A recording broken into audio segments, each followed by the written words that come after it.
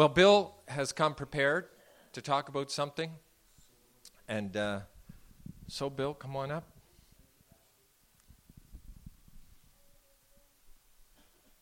Thank God for a pastor who's open to the Holy Spirit.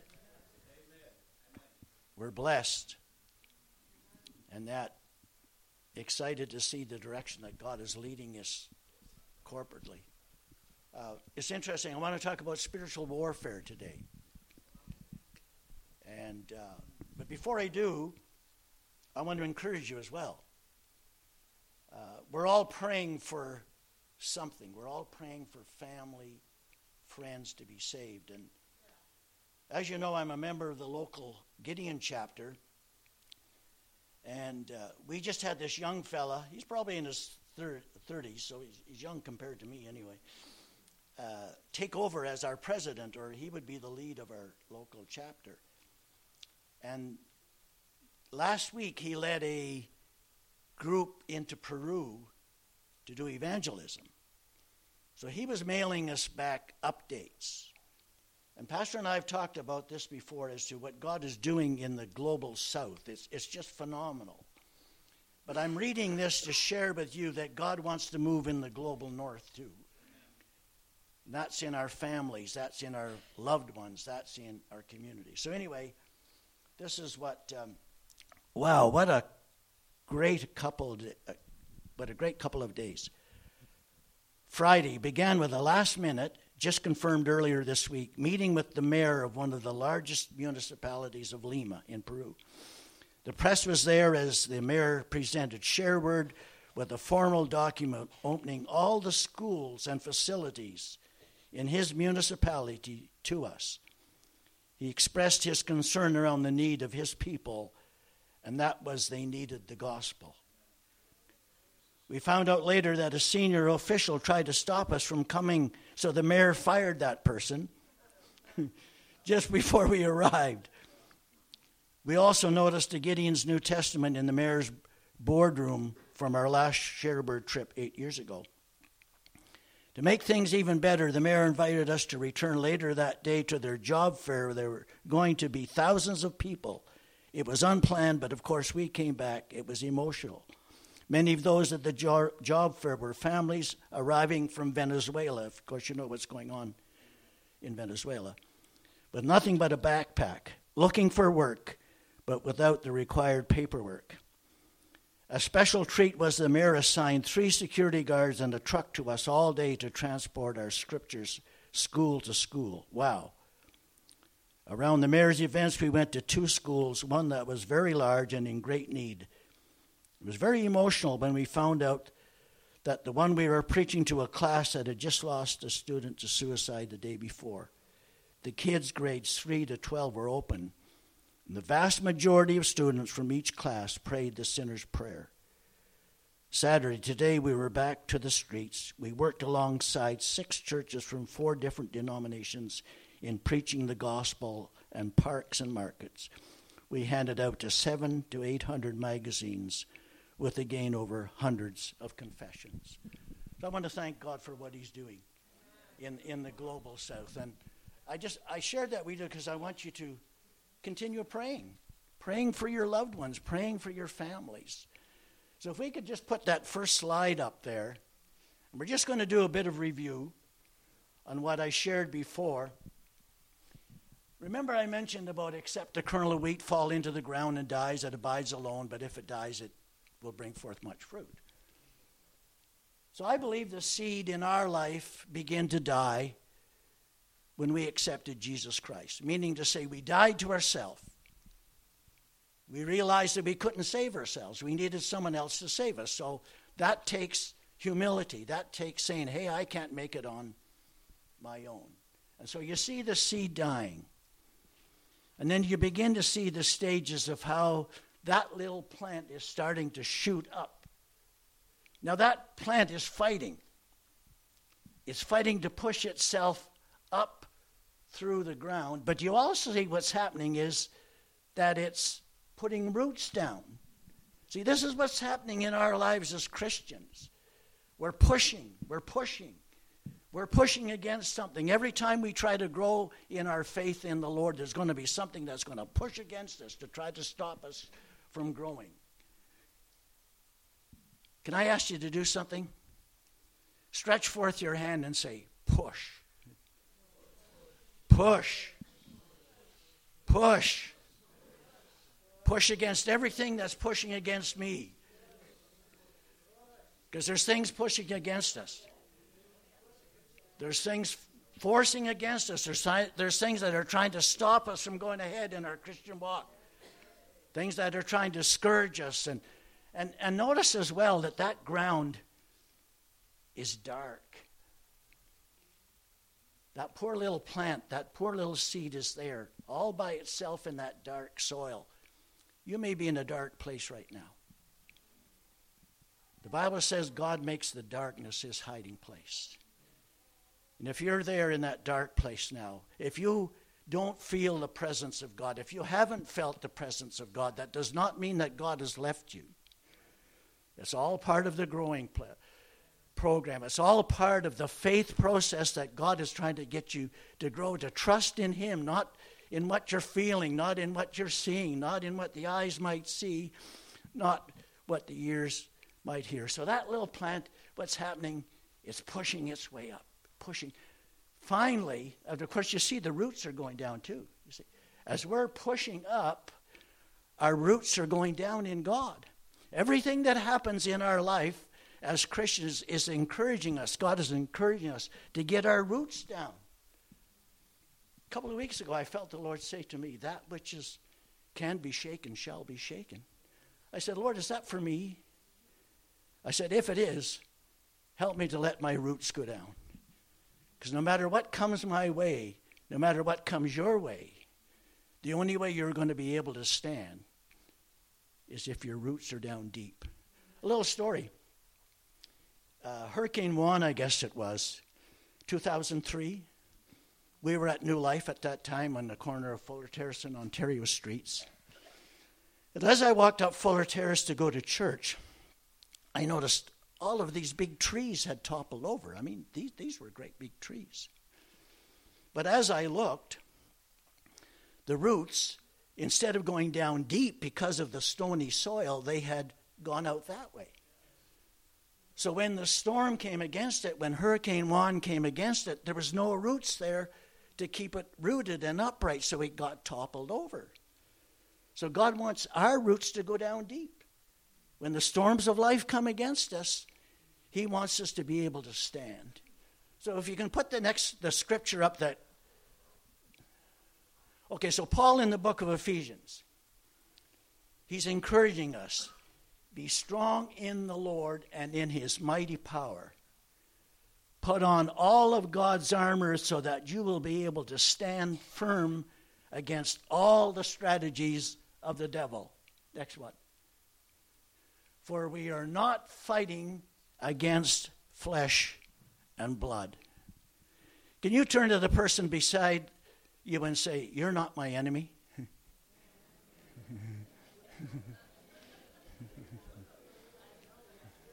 Can you say, I'm for you and not against you?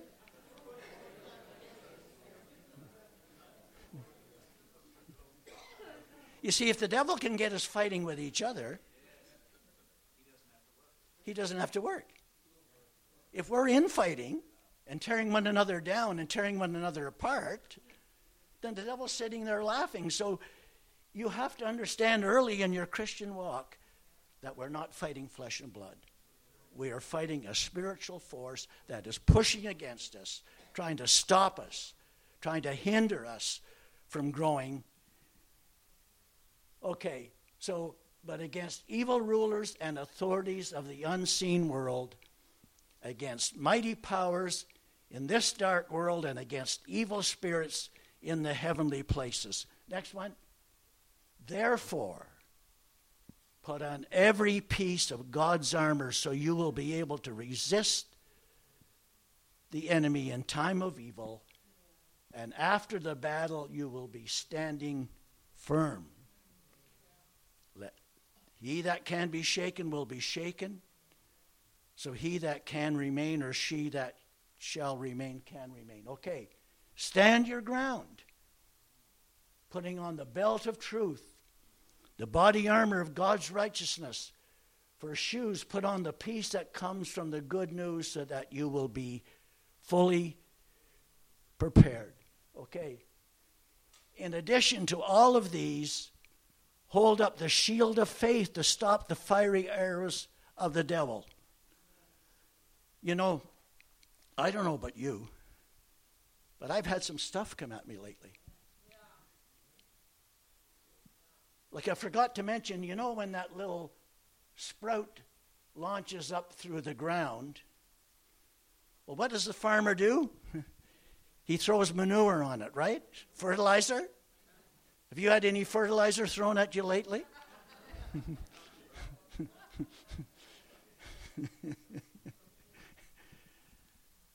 It's all there to make us grow. That's right. Put on the salvation as your helmet and take the sword of the Spirit, which is the Word of God. And next one, pray in the Spirit at all times and on every occasion. Stay alert and be persistent in your prayers for all believers everywhere. Okay, so instead of fighting with each other, we're to be fighting the enemy on behalf of each other. It's all part of the growing process. Okay, that's why God puts us in a family. That's why we're here. That's why we're here, to pray for one another, encourage one another, build each other up in the most holy faith. So then the second slide. Now this is a slide taken from the First World War. Can you notice anything about that slide? What's outstanding about that slide? That's right. And what else? The mud, right? See, sometimes we can get stuck in our faith walk.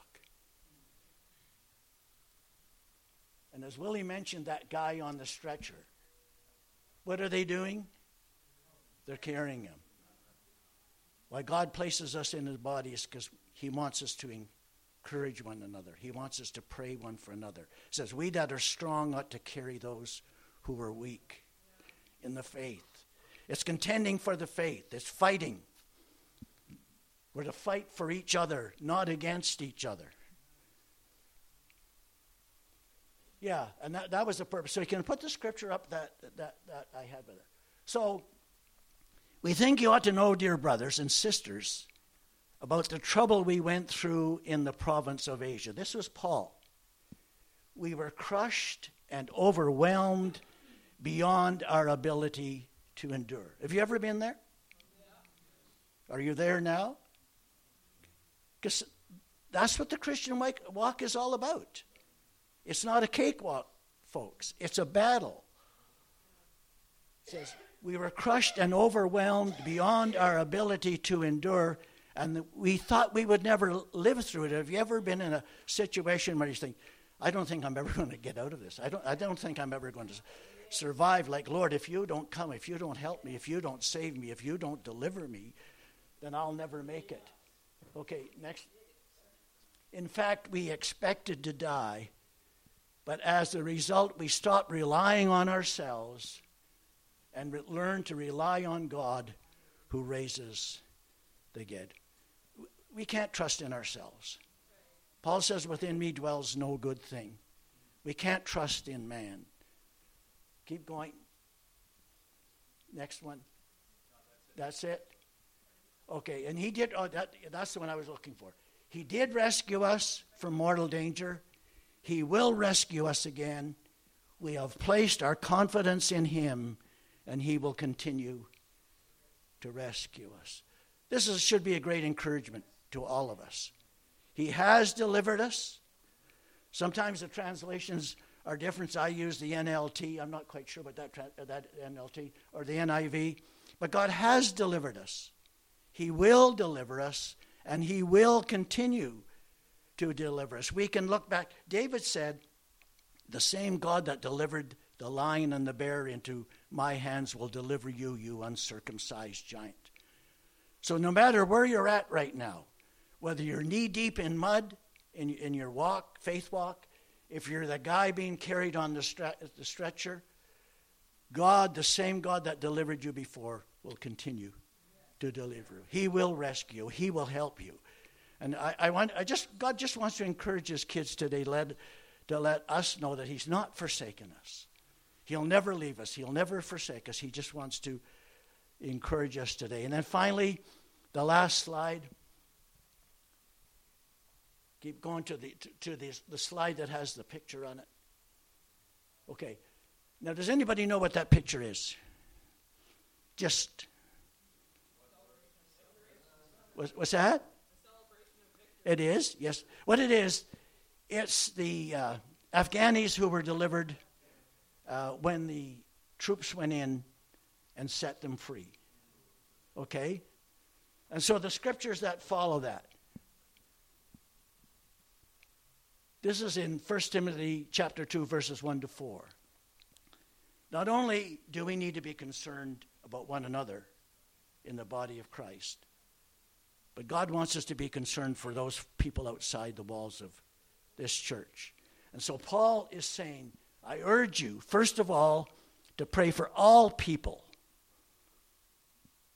Ask God to help them, intercede on their behalf, and give thanks for them. God is not willing that any should perish. He wants all men to come to repentance. God does not have any favorites.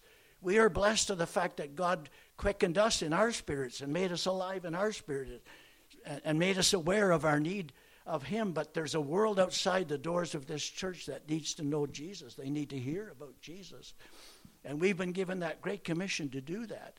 And one of the ways we can do that is in our prayer closets. We can intercede. We can plead. Go ahead. Pray this way for kings and all who are in authority, so that we can live peaceful and quiet lives, marked by godliness and dignity. This is good and pleases God our Savior. Go ahead. Who wants everyone to be saved and to understand the truth. Do you believe that? Do you believe that God wants everyone to be saved? That's his word, right? That's what we're resting on. Then, and this is Nehemiah. Then as I looked over the situation, I called together the nobles and the rest of the people and said to them, don't be afraid of the enemy. Remember the Lord who is great and glorious, and fight for your brothers, your sons, your daughters, your wives, and your homes. This is what God has asked us to do, to fight for them, to fight the fight of faith. And that's done in our prayer closet. That's done through prayer and fasting. This is done in seeking the Lord and interceding with God on behalf of those who don't know the Lord. And spending time. You see, the Bible says there were soldiers in God's army. Endure hardness as a good soldier of Jesus Christ. A good soldier does not get entangled in civilian affairs. We're in the world, but we're not of the world. And so we live in a completely different realm. We're just pilgrims passing through. And I want to take as many with me as I can. And so God encourages us to do that. So I just want to encourage you today. Time is gone. In our service, I believe that God got accomplished what he wanted to get accomplished through the praise and worship. While I was standing there, I felt the Lord say, it is finished. I'm not quite sure what that is all about. The fact is that whatever he wanted to get done, got done. And so let's just bow our heads in prayer. Father, we thank you so much. And as we prayed before the service, Holy Spirit, you are welcome here. Come flood this place and fill the atmosphere. Your glory, Lord, is what our hearts long for, to be overcome by your presence, Lord. We just pray, Father God, that your word will speak. Really, it's your word. There's really nothing, Lord, that we can say. Your word is alive. It's powerful. And we thank you, trusting it will accomplish everything you wanted it to accomplish today. In Jesus' name, amen. Pastor.